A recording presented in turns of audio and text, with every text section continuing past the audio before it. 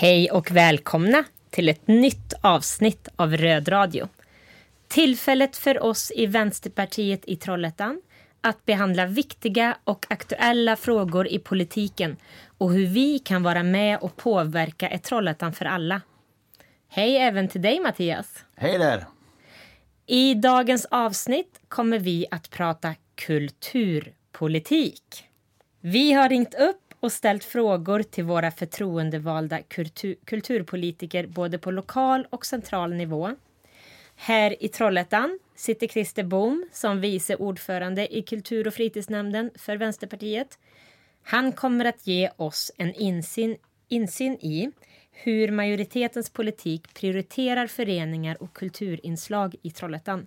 Med oss ifrån riksdagen har vi Vänsterpartiets kulturpolitiska talesperson Vasilike Tsoplaki som har uppdraget som vice ordförande i riksdagens kulturutskott. Hon ska berätta lite om hur Vänsterpartiet vill driva kulturpolitik på nationell nivå. Vi har även våran standardpunkt aktuellt i lokalpolitiken som kommer dyka upp lite senare. Men innan dess, Mattias, både du och jag har konsumerat oerhörda mängder kultur genom livet. Både medvetet och omedvetet. Ja, jag beskriver mig nog inte som en kulturmänniska. Men jag är nog det, varken vill eller inte. Utan så är det ju. Alltså, jag tänker om man hade tagit bort allt som är kulturrelaterat på sin fritid eller på jobbet, så hade det ju varit brutalt tomt. Jag tänker den här fina jingeln vi har inledningsvis, den gillar jag ju väldigt mycket. Jag dansar nästan varje gång här. Men om vi hade tagit bort den och liksom haft ljud på en bil som gick på tomgång, det hade liksom varit, det liksom symboliserar liksom livet utan kultur. Ja. Och om inte annat så har det märks väldigt mycket nu under de här corona, här 1 år och lite fler månader. Ja. Då väldigt, väldigt mycket kultur har fått ställas in. Och det har visat sig att den saknar vi oerhört mycket. Hur har kulturen präglat ditt liv? Jo, men jag är ju sprungen ur musiken. Alltså, vad säger man? Musiken räddar mig från bandin. Vad säger man i Vänersborg? Och spelar lite i band och lite i punkband. Och vi repar i någon friggebo hemma med någon gammal gitarr med 3 strängar och sådär. Så att det var så det började. Och det började, fast det började faktiskt tidigare, för att jag gick faktiskt och lärde mig att spela gitarr på musikskolan helt enkelt. Och hade en väldigt förstående musiklärare. Han heter Erik. Jag jobbade ihop med honom sen många år senare. Väldigt trevlig gubbe. Han lärde mig även inte bara liksom, noter och sånt där, för det fattade inte riktigt jag. Utan jag fick spela Grymlings, kommer jag ihåg hur vi körde. Kärleken! Och så kom det in lite andra, lite Imperiet och lite Ebba Grön och grejer och sånt sen. Så att det var... och än idag lyssnar jag på fanta mängder musik varje dag. Inte många timmar, men mycket. Precis. Och du då? Ja, jag har också haft mycket påverkan av kultur i mitt liv. Jag började tidigt att gå till fritidsgården och spenderade väl mina första tonårsår där. Sen var jag en flitig besökare på vårt gamla musikhus M15 innan N3 byggdes. Och det var också en fin samlingspunkt för ungdomar där som jag har blivit mycket påverkad av. Livemusiken, att få gå på spelningar och lyssna på musik har också påverkat mig. Och kanske gjorde jag ett försök också att spela i band, men det kom liksom ingen vart med det riktigt. Men det fanns ändå replokaler som kunde bokas och scener att framträda på. Ja, det fanns det faktiskt. Ja. För alla. Från nybörjarband till större akter då. Nej, men jag tänker på kulturkonsumtionen, om man uttrycker så, den är ju stor nu. Jag ser mycket film, mycket serier. Nu är det ju tillgängliggjort mycket mer genom olika tjänster då, men även kanske inte läser så mycket som jag önskar att jag skulle göra. Men även ny värld, eller ja, gammal värld, gaming. Att spela tv-spel, det är också en helt egen liten kulturvärld så. Med egen humor och bildspråk och allt det här med TikTok. Och det är också en form av, liksom, fast för ungdomarna då, och barnen. Så att men det finns allt mycket ljusglimtar där, roliga grejer. Jag såg ett klipp här om morgonen när jag vaknade så jag skrattade så jag grät. Så det är också underhållning på sitt sätt. Det är det. Och vad är det Bordeaux säger om kulturen? För när du pratar om att gamingkulturen då har ett alldeles eget språk som man kanske ska lära sig, så handlar det ju mycket om att vad är det man har möjlighet att ta till sig och var har man rätt att vara? Alltså, man präglas ju, du tar Bourdieu, han är ju någon fransk sociolog då, som pratar mycket om klassbegreppet eller så här, och då är ju kulturellt kapital en viktig del. Man kan ha ekonomiskt kapital, det fattar man ju, det är pengar, och socialt kapital, så här, man har kontaktnät och föräldrar som hjälper en och så. Men det kulturella kapitalet är också någonting som är viktigt, som skapar dig ditt språk och hur du maner och allting liksom. Och det jobbar ju arbetarrörelsen mycket med tidigt, med typ Folkets hus. De hade ju lite monopol, om man säger så, på kulturen. Och sen, det var det gamla talespråket: är du stor och stark får du gå till Folkets park, är du liten och klen får du gå till Frälsningsarmén, sa man väl. Nu är inget illa om Frälsningsarmén, de är skitduktiga och gör mycket bra grejer. Men det är liksom, de hade monopol på det, så lite grann. Och det var för att stärka det kulturella kapitalet, om man uttrycker det så. Ja, men precis. Och hur ser kulturen ut nu? Hur lättillgänglig är den? Ja, jag jobbar ju lite mot, inte kultur, men mot musik- och underhållningsindustrin så här i mitt yrkesliv, om man säger så. Den är tillgängligare i och med typ exempelvis Spotify och den typen av tjänster som finns för att sprida musik.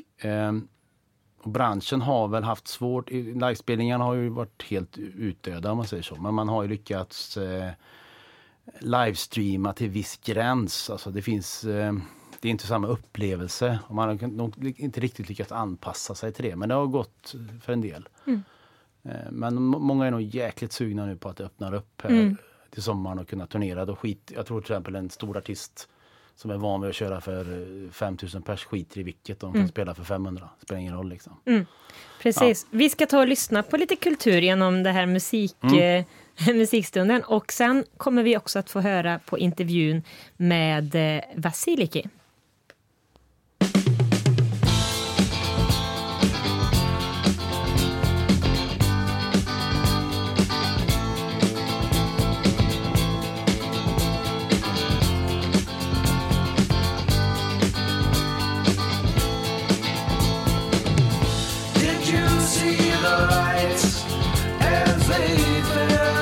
All around you. Did you hear the music?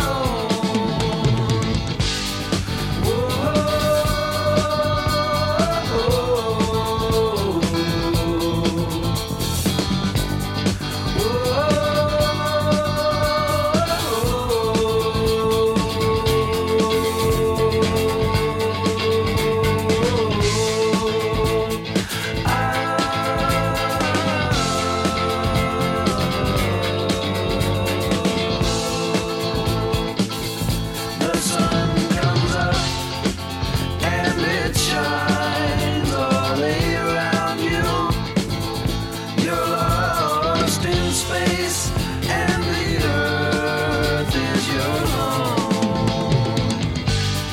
Whoa.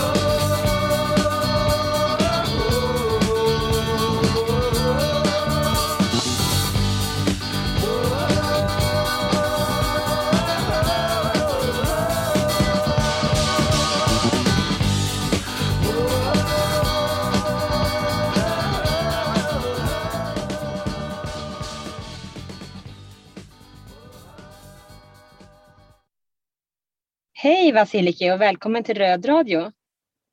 Hej, tack så mycket. Kan du berätta lite om vem du är och vad ditt uppdrag innehåller?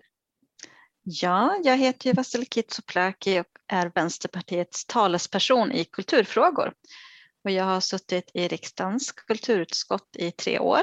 Och där har vi också hand om idrott och friluftsliv, spel, folkbildning, ungdomspolitik, civilsamhällesfrågor och en del mediefrågor. Så det är lite gott och blandat där. Kan du berätta lite om vad Vänsterpartiet vill med vår kulturpolitik? Ja, man kan väl säga att det överordnade målet är ju att alla ska ha tillgång till kulturen.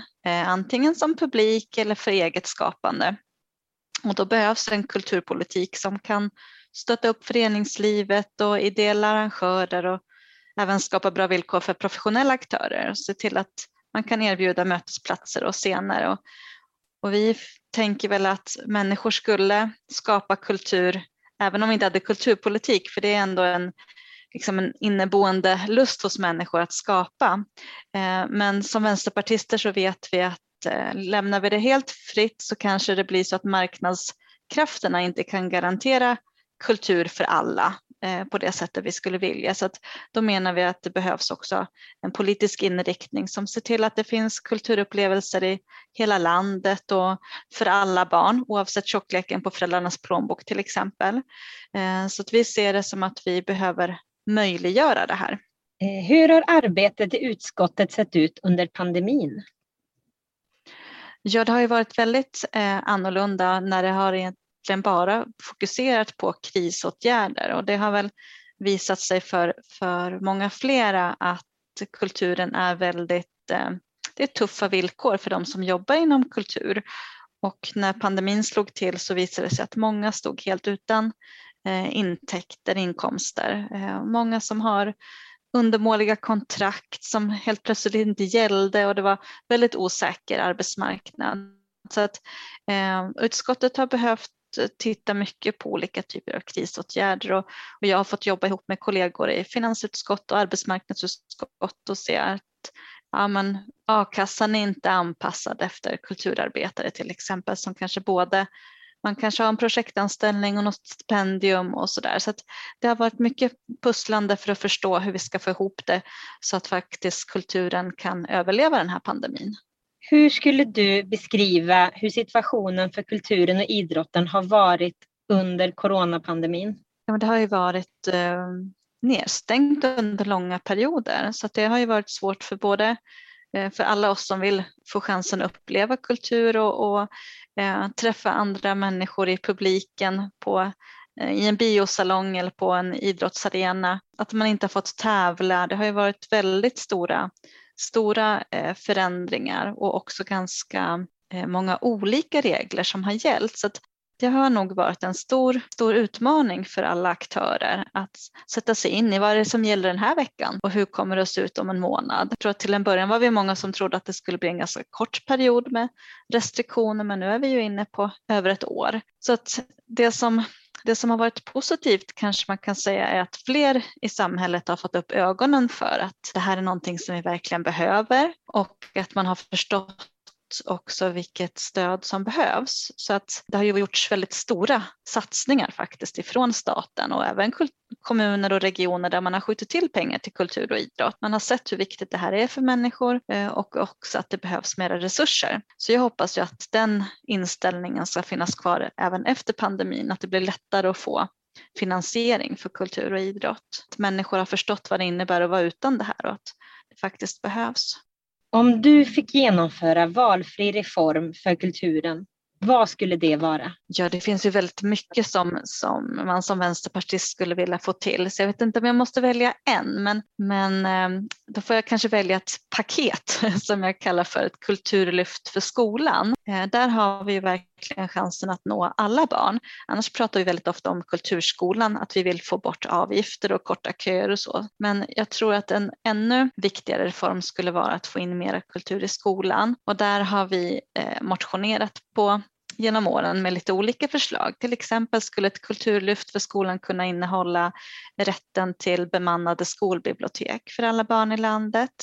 Vi ser att det skulle behövas en kulturgaranti så att alla skolelever får 2 scenkonstföreställningar per läsår så att man också får uppleva professionella konstnärer och se vad det kan innebära. Man får förebilder, man får nya intryck, man får upplevelser och det väcker mycket tankar som man också kan plocka upp sen i klassrummet och utveckla intressanta samtal med eleverna. Vi tror också att det skulle behöva satsning på mer av de estetiska ämnena i skolan och närmare samarbete till exempel med lokala museer och skolan, och kulturpedagoger är någonting som vi har föreslagit länge från Vänsterpartiet, att vi skulle kunna ha en sån funktion på skolorna och ett närmare samarbete med kulturskolan. Så ett sånt paket som jag kallar för ett kulturlyft för skolan, det skulle jag vilja se. Tack för den presentationen av ett fantastiskt paket, och stort tack för dig, Vasiliki, för att du vill vara med i dagens avsnitt av Röd Radio. Tack för att jag fick vara med.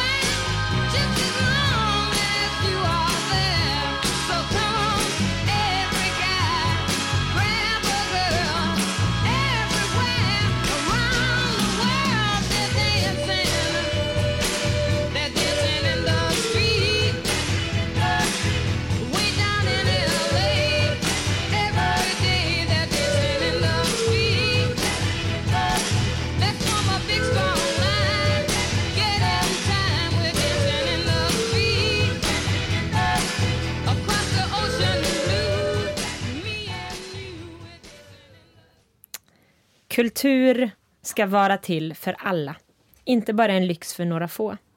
Den ska vara lätt att uppleva och att utöva oavsett var i landet man bor eller vem man är. Kulturen präglas av sin tids föreställningar, motsättningar och villkor. Men kulturen återspeglar inte bara samhället. Konst och andra kulturyttringar kan också vara en förändrande kraft som bidrar till att människor blir medvetna om sig själva och om samhället. Därför är det så viktigt att konsten får verka fritt. att den varken underkastas censur, ideologier eller kommersialism. Avståndet till storstädernas centrum ska inte avgöra tillgången på kultur. Vänsterpartiet vill till exempel att Riksteatern och turnerande utställningar ska nå ut till alla hörn av landet och att stora sportevenemang ska sändas i kanaler som alla har tillgång till. De icke-kommersiella mötesplatser där vem som helst kan utöva och möta kultur måste bli fler. Vänsterpartiet vill att kulturskolan blir avgiftsfri i hela landet. Vi anser att alla barn, oavsett familjens ekonomiska förutsättningar, ska ges möjlighet att ta del av kulturskolans verksamhet. Professionellt verksamma kulturskapare måste ha möjlighet att leva på sitt kulturskapande under rimliga förhållanden. Offentliga stöd ska inte styras av efterfrågan. Kulturpolitiken måste också grunda sig på andra värden.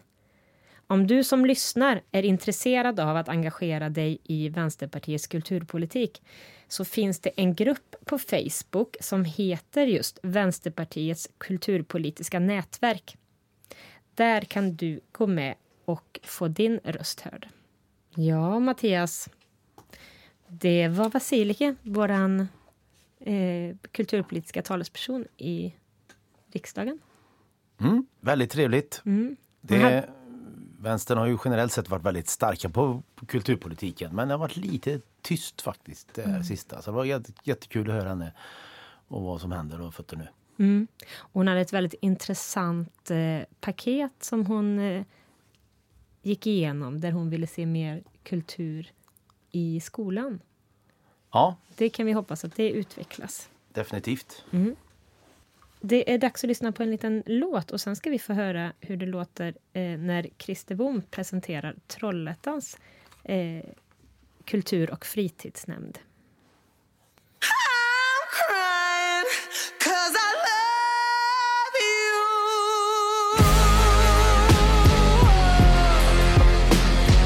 Yeah.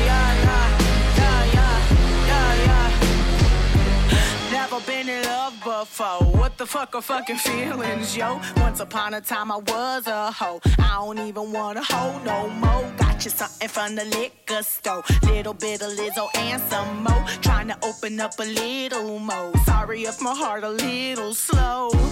I thought that I didn't care. I thought I was loving bad. But baby, I don't know what I'm gonna do. I'm crying 'cause I love you.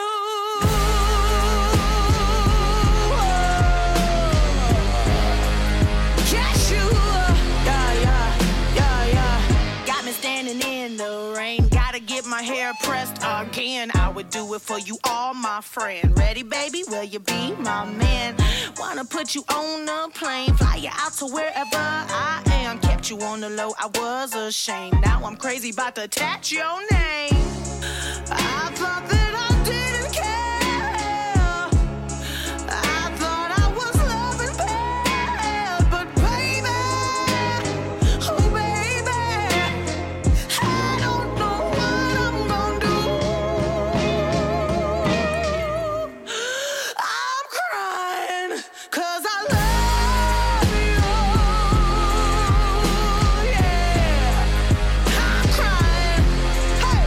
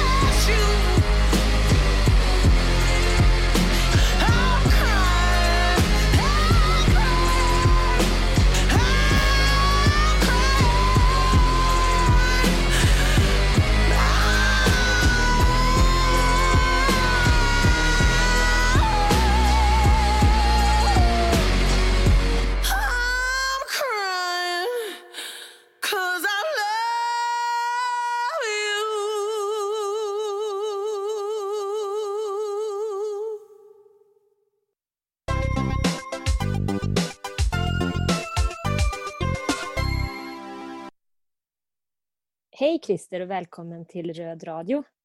Tackar. Du har rollen som vice ordförande i kultur- och fritidsnämnden. Kan du berätta lite om de verksamheter som ni ansvarar över? Absolut. Kan man säga så här att kultur- och fritidsnämnden har 3 större ben att stå på. Det ena är då den reella kulturverksamheten som i vårat fall då innefattar M3, biblioteken, konsthallen, evenemang typ Fallens dagar. Nästa ben är ju fritidsverksamheten där vi ansvarar för idrottsanläggningar, ishall, bad, Öresjö, Sjölanda, konstsnöspåret, senaste innovationen som har varit igång här nu i vinter. Och inte minst då fritidsgårdarna som är en stor del av detta och som är en viktig komponent i arbetet med ungdomar. Och sen det tredje benet, och det är kanske det som man inte tänker på så mycket och som utåt syns minst, det är ju föreningsstödet som ger stöd till föreningarna och som är en viktig part i civilsamhället och i förlängningen tänker jag också folkbildningen.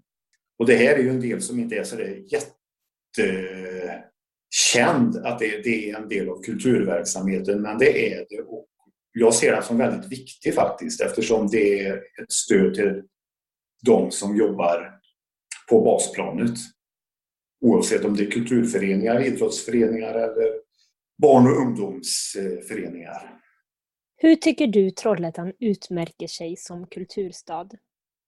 Mycket bra. Redan innan jag kom in i nämnden 2014 så var Trollhättan märkt som en bra kulturstad. Fackförbundet Vision som jag tillhör och tillhörde även då utnämnde ju Trollhättan till Sveriges kulturstad. Tror det var 2013, jag ska inte svära på årtalet. Vi lämnar över stafettbenet till Falun efteråt, kommer jag ihåg i alla fall. För några år sedan, jag vet inte hur det är idag, men för några år sedan när den statistiken var tydlig så låg Trollhättan på 8:e plats av Sveriges kommuner när det gäller hur mycket kommunen la per invånare till kultur- och fritidssektorn. Så jag måste nog säga att vi kan slå oss för bröstet och vara lite malliga och stolta över Trollhättan som kulturstad. Kan du berätta om något som du är extra stolt över att din nämnd har åstadkommit? Oj, det skulle jag kunna prata länge om, men jag ska göra det så komprimerat som möjligt. Men någonting som har satt Trollhättan på kartan både i Sverige och faktiskt i världen, det är ju kortfilmsfestivalen för ungdom som heter Novemberfestivalen. Den har ju tyvärr då fått ligga nere under pandemin, men en sån samling av människor från filmvärlden och coming people i filmvärlden, helt fantastisk ära att Trollhättan står som ansikte utåt för detta. Sen ska vi inte glömma, för 4 år sedan Trollhättans stad firade 100 år. Det kulturuppbådet som vi hade då, det är... Ja, jag kan nästan inte säga att jag har smält det än, för det var bara att hoppa från tuva till tuva och fantastiska upplevelser. Men en sak som blev en sån succé som, vi är inte ensamma, Folkets hus inblandat, kultur och fritid, Trollhättans stad och andra aktörer, är ju Jazz- och bluesfestivalen som jag hoppas innerligt kan gå av stapeln i höst, men vi vet inte idag hur pandemiläget ser ut.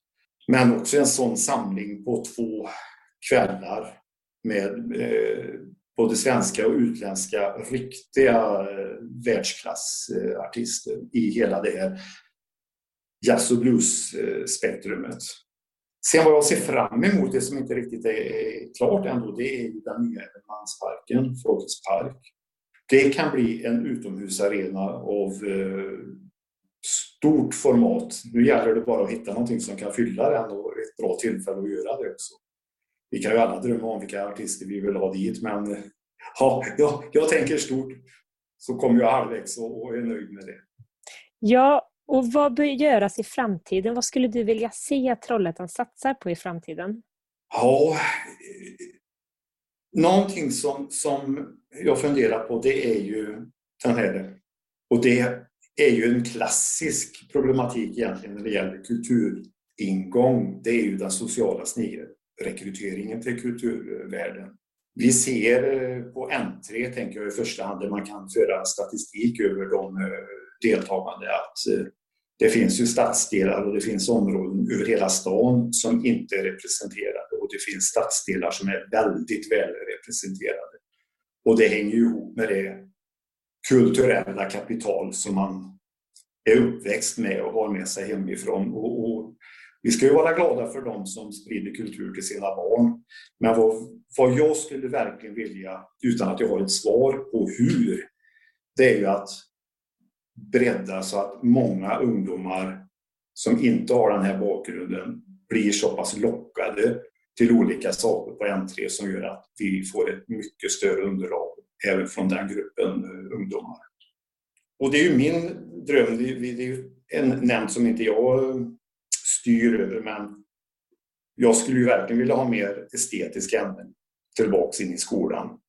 Och det hänger ju lite grann ihop med svaret på den förra frågeställningen, att locka ungdomar som inte har det här per definition givet hemifrån då.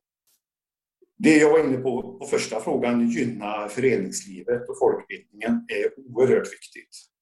Och det är ju ett ansvar som också kommer på fler aktörer, dels föreningarna själva, dels hos oss och studieförbunden inte minst, att styra upp detta så det är snyggt och rätt skött och att det inte blir ett missbruk som vi tyvärr har sett några exempel på under våren här.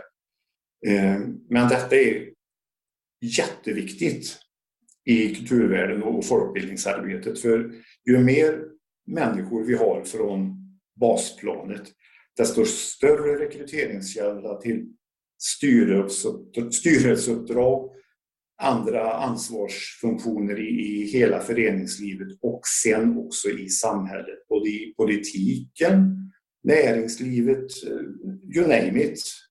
Vi måste ha en nyrekrytering nerifrån, och då tror jag att föreningslivet är en oerhört viktig komponent. Kultur och fritid ligger inte under lagstadgad verksamhet. Det är något som kommunen gör frivilligt. Varför är det ändå så viktigt för stadens invånare, tror du? Jag börjar med att säga att biblioteken är ju lagstadgade. Så det är väl den enda delen av kultur- och fritidsvärlden som verkligen är lagstadgad, och det ska vi ta med oss i sammanhang. Men jag ska svara på frågan genom en liten metafor. Under första delen av andra världskriget, när det såg pyrt ut för England, när fransmännen och engelsmännen hade fått evakuera från Dunkirk, så var det många i England som sa att nu måste vi plocka varenda pund vi har till krigsinsatsen, och då får vi även ta från teatervärlden och filmvärlden och så vidare. Okej, sa Winston Churchill, men no. För ett land utan kultur är inte värt att försvara. Där la inte han någon aspekt på vad som var lagstadgat eller inte, utan det var en hel livskvalitetsfråga. Sen ytterligare ett exempel, hur ett samhälle utan kultur kan se ut.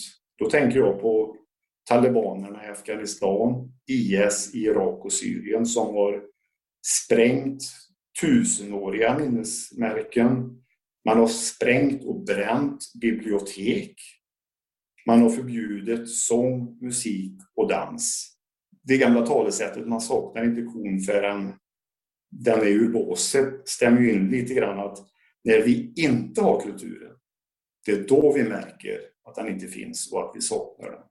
Så det är väl en tanke att ta med sig, oavsett den är lagstadgad eller inte.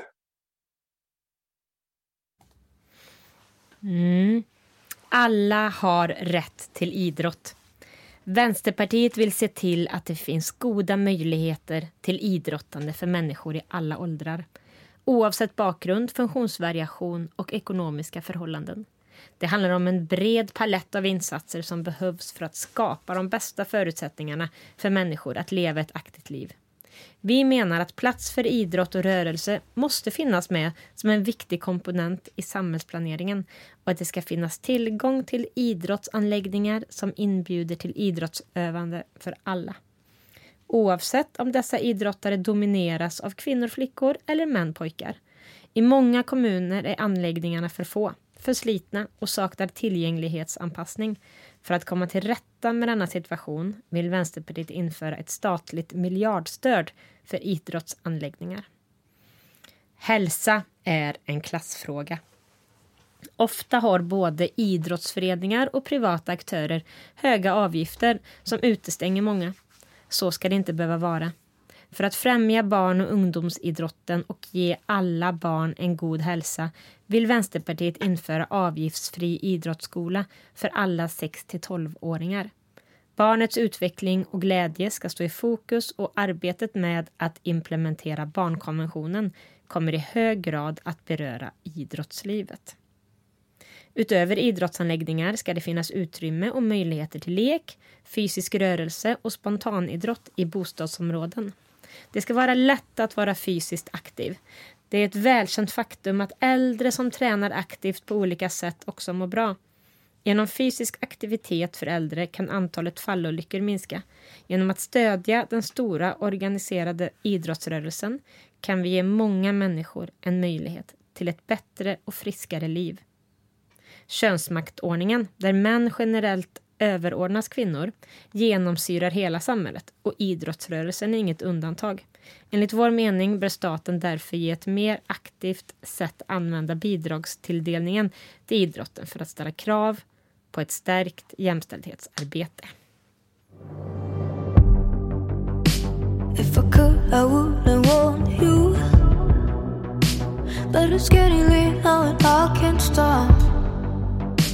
It's so easy till there's no way out.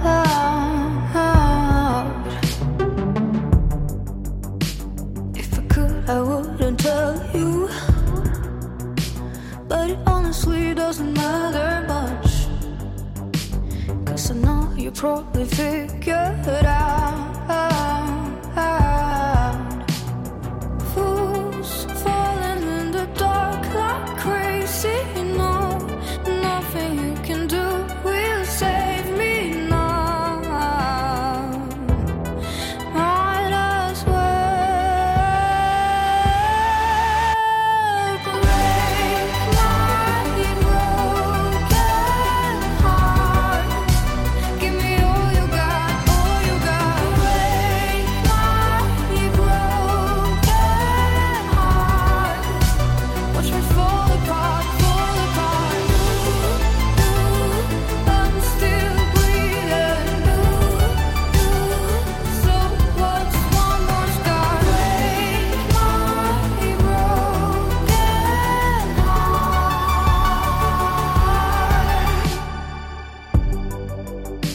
Can we be this way forever? Got your silhouette locked inside my head.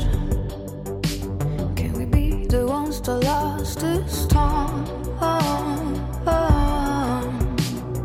Fools falling in the dark like crazy, you know.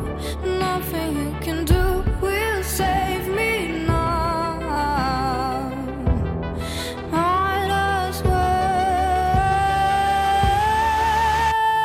break my broken heart. Give me all you got, all you got.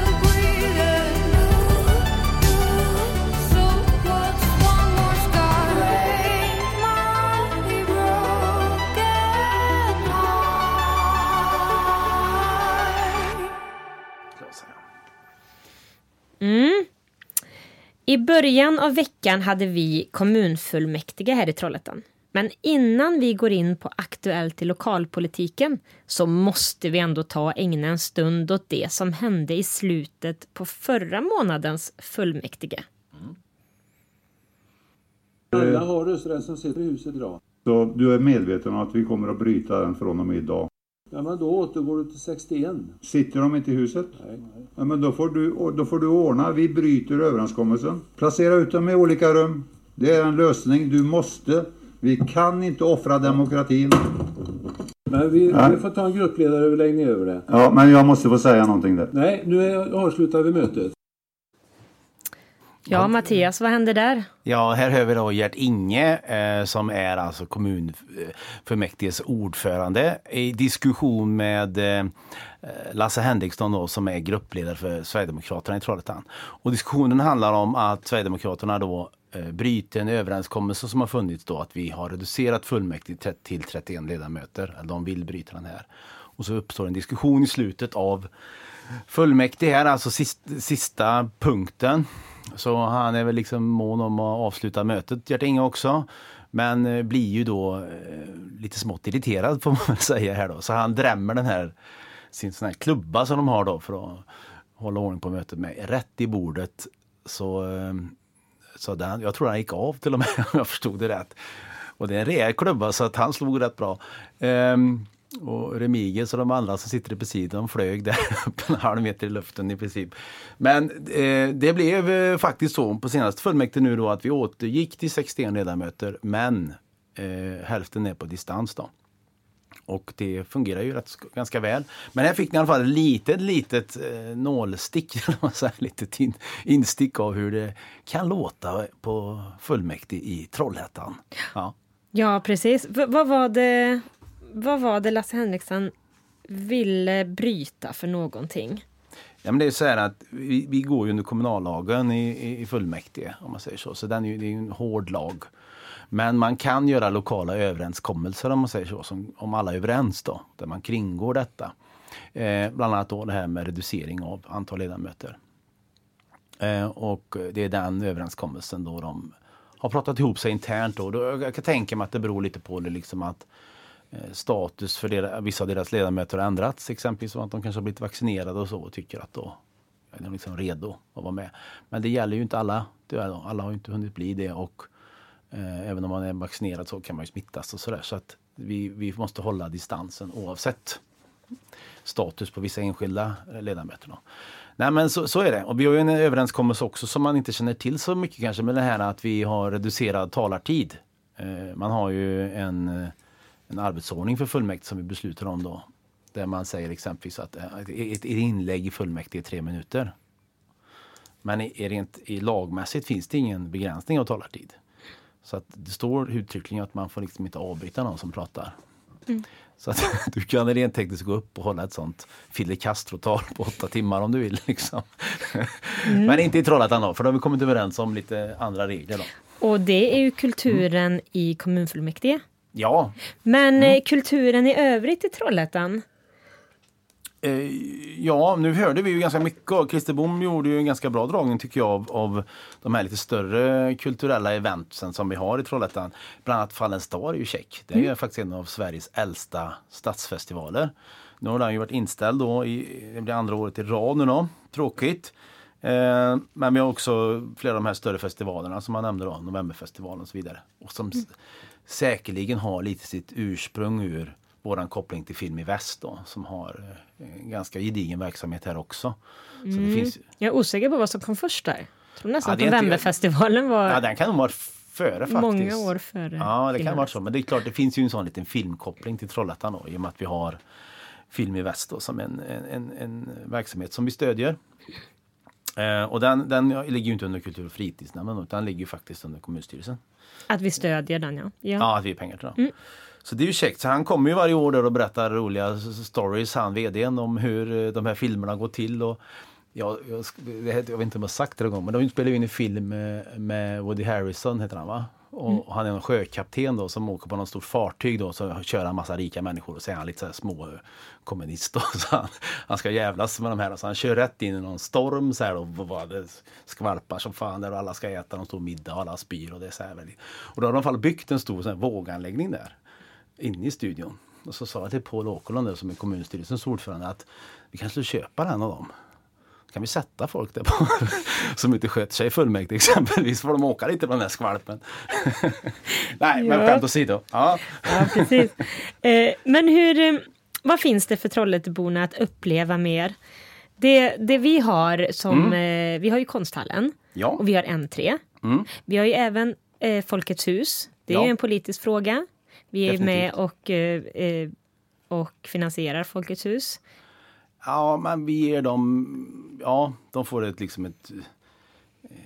det heter något speciellt, men de får pengar av oss för att utföra en uppdragsersättning. Bland annat har de ju, biblioteket ligger ju där, ett av våra bibliotek, och sen har de, jag tror även de har i uppdrag att se till att det finns möteslokaler och den här typen vi pratar om, alltså en scen för teater eller föreläsningar och det. Så att man liksom tillgodoser det behovet hos både näringsliv självklart, men också först och främst hos medborgarna då. Så den kopplingen är stark, och det är ju för Folkets hus har kopplingar till arbetarrörelsen historiskt sett. Så det ska man inte sticka under stolen med då. Även om de drivs ganska kommersiellt idag, om man säger så. Men hur ser hotbilden ut mot kulturen? Ja, men om man liksom tar upp politiken bortanför Trollhättan, om man säger så, på en riksnivå då, så skulle jag säga, jag har tänkt lite på det, och det är liksom 2 saker som jag ser som så kan hota kulturen på sikt. För att, jag menar, nu ska jag inte säga att det är så i Trollhättan, men många städer är ju så att man pratar om att kultur är viktigt och det är en del av vår identitet och det gynnar tillväxt och inflyttning och sådär. Och det är ju sant. Ett gediget kultur- och fritidsliv är ju liksom en viktig beståndsdel till om någon flyttar hit eller inte, såklart. Men det kan också bli så att det liksom blir det blir som en platsmarknadsföring, om man säger så. Att liksom det används då, att det kan bli risk för att det används mycket fokus på skrytbyggen, stora jippon och så här. Och vilket gör då i sin tur att de här som Christer pratade om, de som vi ger föreningsstödet till, alla de här hundratals föreningarna med tusentals medlemmar som jobbar ideellt tiotusentals timmar per år, och det är de som är kittet till det här, att pengarna liksom sinar på det hållet. Och det får du inte göra, för det är ju till den breda idrotten och kulturen pengarna ska gå. Och det är de som gör det här fantastiska jobbet med att typ aktivera våra ungar exempelvis, och många unga människor, och även liksom skapar också mötesplatser. Det är därför den är så extremt viktig för integrationen. För jag menar, det spelar ingen roll om du pratar swahili eller turkiska eller grekiska eller du är från Brålanda, så kan du spela fotboll, om man säger så. Ja, de har bra fotbollslag i Brålanda. Det är, vad heter de? Biffen, eller? Biffen. Ja, men så är det ju. Så att, men alltså, den andra grejen då, den är ju lite mer allvarlig, och det är ju så här, kulturpolitik är ett ganska litet politikerområde. Så här. Alltså, som vi pratar om, alltså, det är en jättestor del av människors vardag och människors liv, och betyder mycket för dem. De här film, kultur, böcker, allt det här som göds från något håll. Det kommer ju inte från intet liksom så. Konst och keramik eller vad det kan vara, eller musik som är ganska vanligt då. Ja, men då är det så här att om man frågar folk så här, tycker du att kulturpolitik är det viktigt? Institutet i Göteborg brukar fråga sådana frågor, och då är det då är det liksom knappt mätbart, under 1% av de tillfrågade tycker att det är viktigt. Och det är lite synd så, om man säger så. Men kulturen i debatten är ju inte den finns ju hela tiden, om man säger så. Alltså det är ju extrem sprängkraft i de frågorna, även här och nu. Och det handlar inte bara om hur mycket pengar, offentligt stöd olika så här, kulturinstitutioner ska få som museer, eller om det ska vara entré eller inte på olika så här, som ett museum exempelvis då, eller en konsthall eller vad det kan vara. Utan det här liksom, kulturpolitiken finns ju med och präglar allt, egentligen vård, skola, omsorg, stadsbyggnad i stor utsträckning. Det här med konstnärlig gestaltning, offentlig miljö eller vad det heter och sådär. Och Och det tror jag liksom att det har större betydelse för människor än den här knappa procenten som det utgör av statens budget. Eller 2-3% som kommuner och regioner lägger. Vi i Trollhättan lägger väl 5% tror jag. Så vi lägger rätt mycket pengar. Jag tror Christer nämnde det, va? Att vi är en av de kommunerna i Sverige som har lägger en rejäl peng på det. Men jo, jag ska komma till sak här då. Men i alla fall, och då gör det i politiken så blir det liksom så här liten fråga som inte så pratas så mycket om i den så här i politikdebatten. Men det finns ett parti som är väldigt intresserad av kulturpolitik och det är Sverigedemokraterna. Och om man lyssnar på flera debattörer då som liksom granskar deras kulturpolitik, så är de ju om vi säger så att om någon anledning skulle få politiskt inflytande nästa val och Moderaterna då slänger till dem någon typ av köttben då liksom, säger vi, för att de ska få någonting då för att ge regeringen stöd. Vilket de måste ju ge stöd, annars kommer det inte funka. Och då kommer det med stor sannolikhet bli just kulturpolitiken. Och därför är det så extra viktigt nu att vi som pratar om det här och nu och förklarar varför det är så viktigt. Och det är inte bara, det slår upp från två håll då, alltså SD. Så det är inte så att de är ju borgare eller som så nyliberala eller så ett borgerligt parti, så de vill ju självklart bara skära ner och mindre pengar till och offentliga institutioner då, som bedriver kulturverksamhet.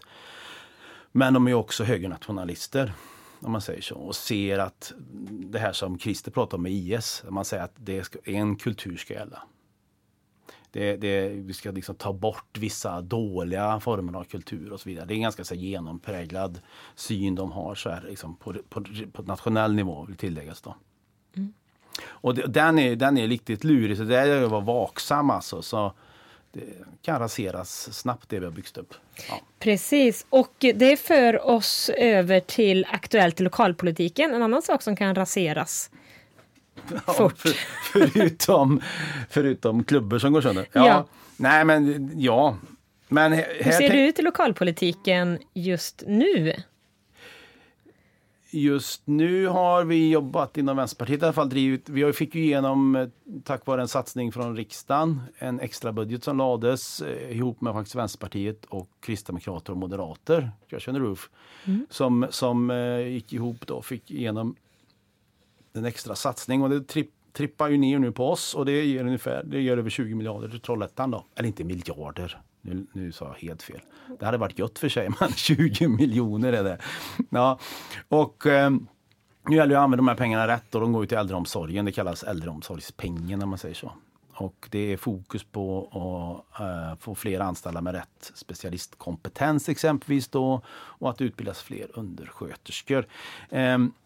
Men vi har också pratat om att vi vill att det ska landa i något som ger direkt effekt för anställda då. Och då har vi haft uppe på diskussion exempelvis ett skobidrag för de som har arbetskläder på sig, ska få någonting för att de faktiskt använder typ privata skor i jobbet. Och det här möjligheten att få en friskvårdstimme i veckan då, på betald arbetstid. Vilket en del har, men en del har det inte. Så vi ska ha en översyn och se hur det ser ut och om vi kan få igång det liksom lite bredare. Och även då självklart då färre pass med delade turer som liksom ligger kvar och gror tyvärr, och liksom inte riktigt kommit till bukt med det. Även om de har minskat så är de liksom inte borta eller tillräckligt reducerade. Så det är väl liksom en stor grej. Sen är det väl varit lite kring nya slussarna. Nu är det lite stopp på information då, för Trafikverket då som är byggherre kommer dra igång ett samråd här i höst. Det är inte exakt spikat där, men oktober någonting kanske.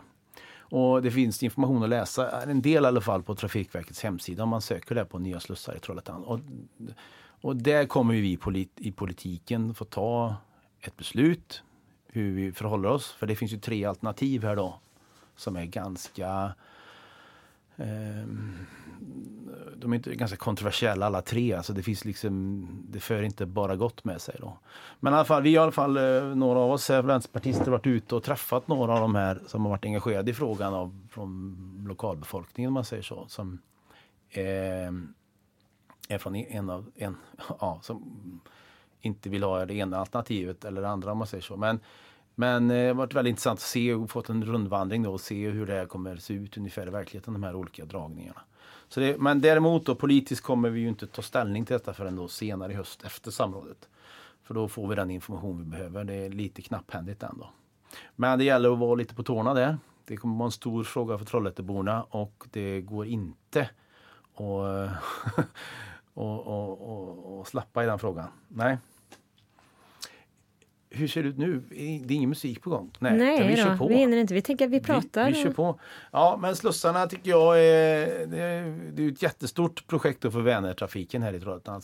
Eller för hela Vänertrafiken såklart. Så att det blir ju en satsning som staten gör egentligen för framtiden.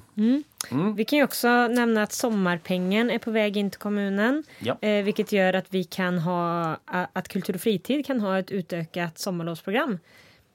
Vilket snart kommer publiceras på hemsidan. Så håll utkik på Trollhättans stads hemsida efter sommarlovsprogrammet för alla barn och ungdomar i Trollhättan. Det är dags för mig att tacka dig Mattias för denna stund vi har haft ihop här. Ja. Och jag vill säga ett stort tack till Christer och Vasiliki som delade med sig till oss av sin kunskap och sitt engagemang i kulturpolitiken. Vi som gjorde dagens program är jag, Lina Granat och Mattias Foldemark. Som producent har vi Noomi Nygård. Anna Foldemark valde musiken och redigering står Erik Järvele för. Han du inte lyssna på radiosändningen så finns Röd Radio även som podd, där poddar vanligtvis finns. Nu tar Röd Radio ett litet sommaruppehåll, men vi ses igen i augusti. Ett stort tack till Radio Trollhättan för att vi får vara med i er studio och att vi får hjälp med det tekniska. Tack för att ni lyssnade.